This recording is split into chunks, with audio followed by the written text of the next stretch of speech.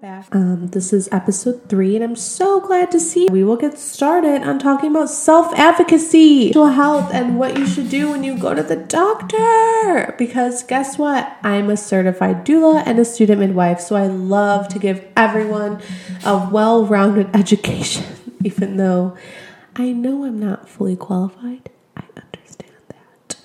But I do have a bunch of experience, and life just be like that some way sometimes. What does self-advocacy look like? I guess it looks like you going into your doctor's office knowing exactly how you feel and listening to your body and not letting anyone sway you. The one thing that I really want to stress is that we tell people who are going in for serious illnesses that they need to push hard for those answers, and they need to get second opinions, and they need to come in with certain types of questions, and they can come in with as many people as they want because they want to make sure that all these people understand what's going on so that they can better explain it to the person that it's happening to. But why don't we tell regular people that that's what they should be doing too? Because let's be honest, sometimes doctors don't know the answers. You're the one that knows the answer. Case in point, I was having a really difficult time last year. Maybe it was 2 years ago. I think it was last year. I had been taking birth control. It was probably my first trying it. Oh my gosh, this was a long time ago. I'm kind of losing it now, but it was a while ago. And it was my first time trying birth control. I have very erratic periods, and they're really intense, so I kind of wanted to help that. And also, I wanted to have sex with my boyfriend a little bit less, like, I don't want to say carefree because that sounds ridiculous, and if you're having sex on the pill, you should definitely be having sex with a condom. But I guess I wanted to have sex a little bit and not have to worry about if we were to be pregnant, and pregnancy scares in my head would be a little bit less. I was young, I was naive. I thought that this is what I wanted. I live a pretty holistic life other than the fact that I'm chunky and I like food, but I tend to try to live my life in a little bit of a holistic standpoint of trying not to take as many medications, and I get my vitamins from the food that I eat. I try to get a little bit of exercise even though I'm lazy. Like, I try so hard to take care of myself in the best way possible, and in the best way possible in my head, it's to just, I don't know, be holistic, I guess, with it. Everyone has different views. You're more than welcome to disagree with me. I'm not saying to do this. But anyway, so I decided to get on birth control, and I don't remember what brand it was, but I was on it for, I want to say a few months. It was like maybe 3 months. I told myself I was going to give it 3 months just because, it wasn't so bad. My periods were light. I didn't really gain weight. My blood pressure was low. Like, there was no really big side effects. The only thing is that I was having extreme anxiety and depression, and I suffer from a tiny bit of anxiety. Like, I'm a little bit of an anxious person when it comes to if you give me an appointment for 11:30, and I will leave the house at 10 o'clock because I don't want to be late, and I will sit in my car until 11:30 because And not even at 11, I will sit in my car until 11:10. I will show up at your door at 11:15 because I will walk as slow as fucking possible because I don't want to be late. And that is how anxious I am. But anyways, so I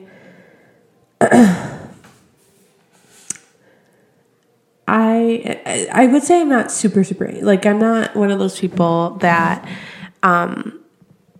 has to take anxiety medication, if that makes sense. So, like, I've never been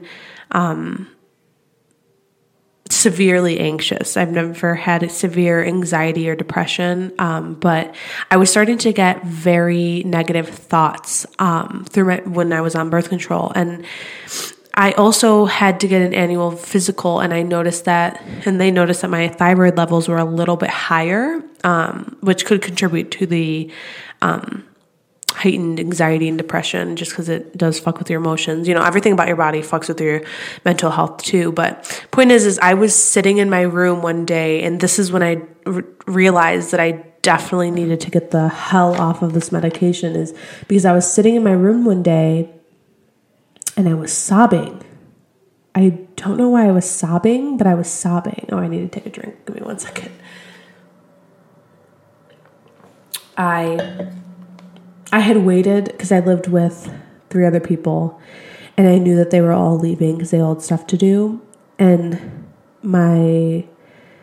it was like a weekend and my man wasn't coming up. And by all means, like, I'm not a clingy girlfriend like I pretend to be. I don't pretend to be. I am a clingy girlfriend, but I'm not as clingy as I pretend to be. Like, I like my alone time. I've always liked my alone time. I'm an introverted extrovert. But anyways, he wasn't coming that weekend. My friends all had plans. And I was just going to stay in and study because, again, I was in college, and they left, and I said bye to them. I had a smile on my face. I was in the best mood possible. And just like that, the minute the door closed, I closed my room door. I shut off the lights, and it was probably like 6:00 at night. I shut off the lights. I didn't eat anything. I hadn't eaten anything that whole week because I hadn't had an appetite. I just wasn't feeling it. I just felt awful about myself. I'm pretty sure I lost a few pounds. Not noticeable. I was still chubby, but chubby girl probs. But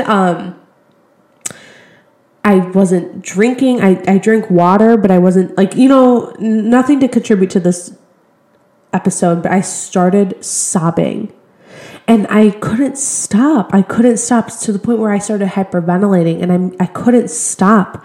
And then all of a sudden these thoughts of, well, my friends hate me, my boyfriend hates me, I hate myself, I'm going to fail everything that I do, I can't live with the way that I am. And then all of a sudden, and the last time I had thoughts of anything, so this is a huge trigger warning, suicidal thoughts. So if you or anyone has ever suffered from suicidal thoughts or have had suicide in their life, with friends or family or anything, I want you to know that there are resources in which you can reach out to get help for that, for counseling. And also, if you've ever suffered yourself from thoughts of suicides or attempts of suicide, just know that you're not alone. You could always reach out to anyone. In particular, you could always, you're not alone. You could always reach out to anyone. There's resources out there for you. But so during this hyperventilation, I'm trying to calm myself. I'm looking in the mirror, looking at myself, and I'm thinking it, but I don't know if anyone's ever experienced this, but when you have an out of body experience to the point where you know that that's what your thoughts are saying, that that's like your thoughts, but you're not consciously making that effort of saying it, if that makes sense. It sounds stupid when I say it out loud, but it's how I was feeling. Like, I knew that's not how I genuinely felt, like in my heart, but my mind was saying, you're ugly, you're fat, you're stupid, you're gonna fail. And then it said, you should just kill yourself. And that's when I looked at myself in the face in the mirror, and it kept saying that, kill yourself, kill yourself, kill yourself. Everyone hates you. Looked at myself in the mirror, and I said, stop it, Stephanie. this is not you. And I know this isn't for everyone. This is how I calmed myself. And I usually am able to calm myself if I'm looking at myself and I'm trying to take deep breaths in and be in the moment and not thinking about the future, the past, anything. I'm just thinking about calming myself and counting to 10, but nothing was working. So I looked at myself and I said, Stephanie, stop it. This is not you. I don't know what this is. We need to stop. Calm down, take a breath, count to 10, hold it for 10, and exhale it. So that's what I did for 10 times. The voices were still there. I'm not going to lie. They were still in my head. I just had stopped sobbing and I stopped hyperventilating. I eventually was able to calm myself down, climb into bed, and I booked myself an appointment for my doctor again to talk to her because that was out of control. I hadn't had those thoughts since about 8th grade. I hadn't had thoughts of like suicide or even the hateful speech to myself. I always try to be so kind to myself. I know just now I call myself chubby and chunky, but it's like a playful banter with myself. I know I let the freshman 15 plus, COVID 15 plus, whatever I know I need to take care of myself more in that sense, but it's not me trying to be degrading towards myself in any way. It's me just acknowledging that this is my reality rather than, and it's always good at some point to like, I don't want to say make fun of yourself, but like make light of situations like that rather than, but it was intense. It took over my whole body and I was shaking. And I remember I said, I can't tell anyone this because the minute I tell Mike,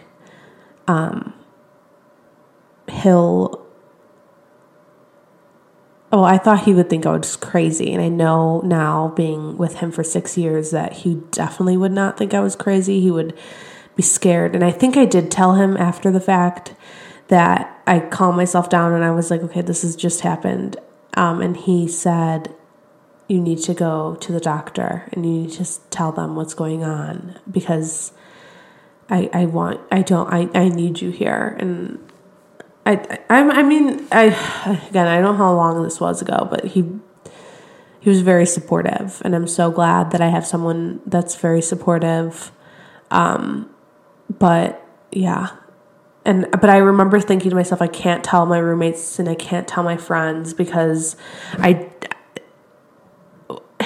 don't want them to think I'm crazy. Like something is going on clearly and I don't want them to think that I'm psychotic. So I kept it to myself and I didn't even tell my mom. And now thinking back, I probably should have told her. I did tell her I was on birth control and that I wasn't eating because I wasn't really hungry. And she was like, well, why aren't you hungry? And I remember thinking, well, I don't know. I just don't have the drive to eat. And she told me that, she didn't think I needed to be on birth control just because as long as I'm using condoms, there shouldn't be an issue. And that, we have a history of fibroids in our family, or I don't know, cysts in our family or something, and she just didn't want me to have that extra factor, and I kind of just rolled it off the back of my head. The point is, I went to the doctor, and I had the conversation with her where I said, I think it might be this birth control. Oh, to premise the birth control pill, she had prescribed me a non-generic brand, but my insurance didn't cover it, and I couldn't pay the $700 for it, so I paid $100 for the generic brand and got reimbursed for blah, blah, blah. So I was having the generic brand of the birth control that she prescribed, and I later looked it up because I was talking to Mike, my partner, after this conversation, and he, after the conversation I had with the doctor, and he suggested that I look up the brand, look up the reviews, and go from there because she didn't give me great answers. But I remember telling her, I need answers. I need to know why I'm feeling like this. This is not okay. And she said, well, maybe you're just depressed. Maybe you just didn't realize that you were this depressed. And I said, no, I know deep down in my heart, this isn't me. Like, there's no reason in my core why I should be feeling like this, because I have great coping mechanisms that help me handle situations that do make me anxious to the point where I don't get depressed. And I don't feel that I need medication. Even at my lowest in high school, I didn't feel like I never needed medication. I just needed good tools in my tool belt, I guess, to handle these situations. So I told her I didn't think that was it. And she said, okay, well, I'm going to prescribe you something. And if you feel that you need it, you can go grab it. And I said, no, thanks. I don't want that. She said, yeah, well, I really don't think it's the birth control. And I said, well, that's the only thing that's changed. She said, yeah, but maybe you should just, I don't know. I think it might be better if you take this antidepressant. I said, no, thanks. I don't think that this is working for me, and I'm probably going to stop taking the birth control, but thank you. And I said, I don't think I'm going to come, like, I made a conscious decision in my head. I was like, I don't think I'm going to come back to this doctor's office. And the one thing that she said as I was walking out was, because I had found this doctor on an app, on a doctor finder app, the ZocDoc or whatever, and she had said, well, don't forget to rate me. And I just laughed. I was like, okay, I won't forget to rate you.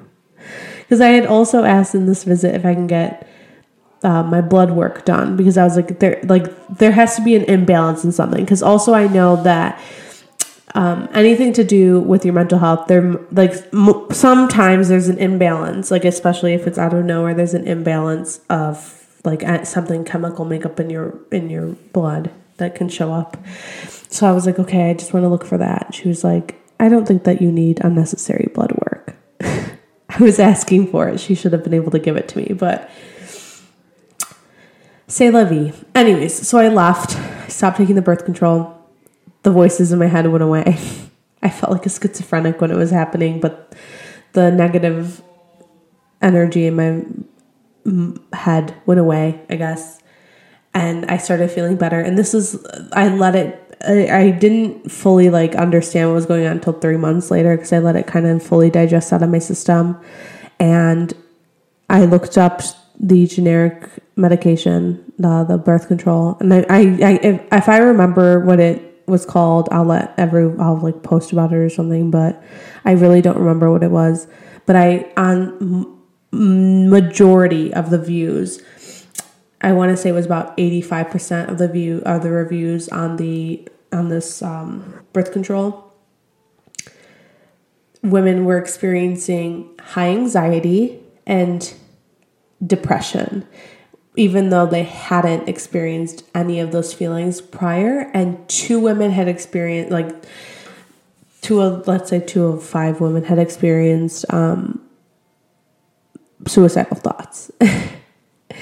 And I was like, oh my gosh. And it might have just been because of the excess estrogen and a combination of stress and all that thing. But who knows what might have been. But the fact that I asked for blood work to be done to make sure that it wasn't an imbalance of something where I could fix, or, honestly, just to be listened to other than to be thrown medication at, would have been nice. But no, that's the only story I really have that really speaks to that portion, because I don't typically go to the doctor that often. I know that sounds crazy.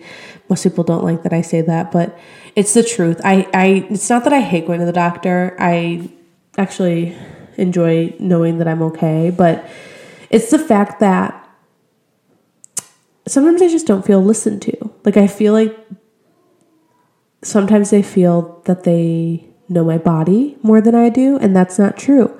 I run the show, and as do you when you go to the doctor. The show does not happen, so, the theater show, quote unquote, does not happen unless you tell them what's going on. And you can't just willy-nilly take medications. I mean, although I just went to the allergist, and she was like, take this, take that, and this will make you feel better. And I'm dying, so I was like, yeah, I'll take whatever the fuck you want me to take because I want to make sure that I don't feel like shit anymore. But the difference is that she was able to listen to me and hear without listening to talk of all my symptoms and my environment that's going around. So the big thing about self-advocacy is to feel empowered. Empower yourself to know that you're allowed to question your doctor and you're allowed to say, hey, I'm not going to come back. I don't really like this doctor. This doctor and I don't vibe. Like, you're a client. Like, think of yourself as a client, not a patient. You're paying this doctor. Like, whether it's through your insurance or you're paying them out of pocket, like, you are the deciding factor as to what happens during your treatment process. So if you don't like the answers you're getting because you don't feel that they fit with your symptoms, go somewhere else, get a second opinion. Like, there's there shouldn't be anyone that tells you that you shouldn't or that you're crazy. You can be as quote unquote crazy, although that's normal to be questioning people. Like, you should always be always be skeptical. I'm going to call you guys my skeptics, because it's the big theme of this is you have to be skeptical to be the perfect client/patient. Like, you shouldn't just take what people say, including myself, for what it is. Take it with a grain of salt, do your own research, and then come to your own conclusions. Like, that's the biggest thing. Like, if I tell you that a fish has 9 lives and you're like, oh, okay. You can tell me to my face, like, no, it's not. No, it doesn't. But, like, it's the same thing. Like, if you're able to, like, openly be like, ha ha, she's a dumbass, you should be able to openly say to someone that's trying to give you medical advice, I'm sorry, I don't really want to pump myself full of Valium for 3 days because you don't want to put in the work into finding out what's wrong with me, or even knowing maybe like trying to get to the bottom of what else changed in my life. Like, not asking me, like, a variety of things. A variety of things could be the answer to your questions that you have for them. Anyways, that's my show on self-advocacy. If you have any more questions, please, I would love to hear your guys' stories about times that you've self-advocated for yourself, or just times that you felt that you weren't being heard and that you wish you would have used more self-advocacy, or ways in which you find that people don't realize that they should advocate for themselves in areas that you feel that they should. Again, you can DM me on my Instagram, stephanie.isabel, or on my Facebook, Stephanie Huizar. That's Huizar. I look forward to talking to you guys next week. Love you. Bye.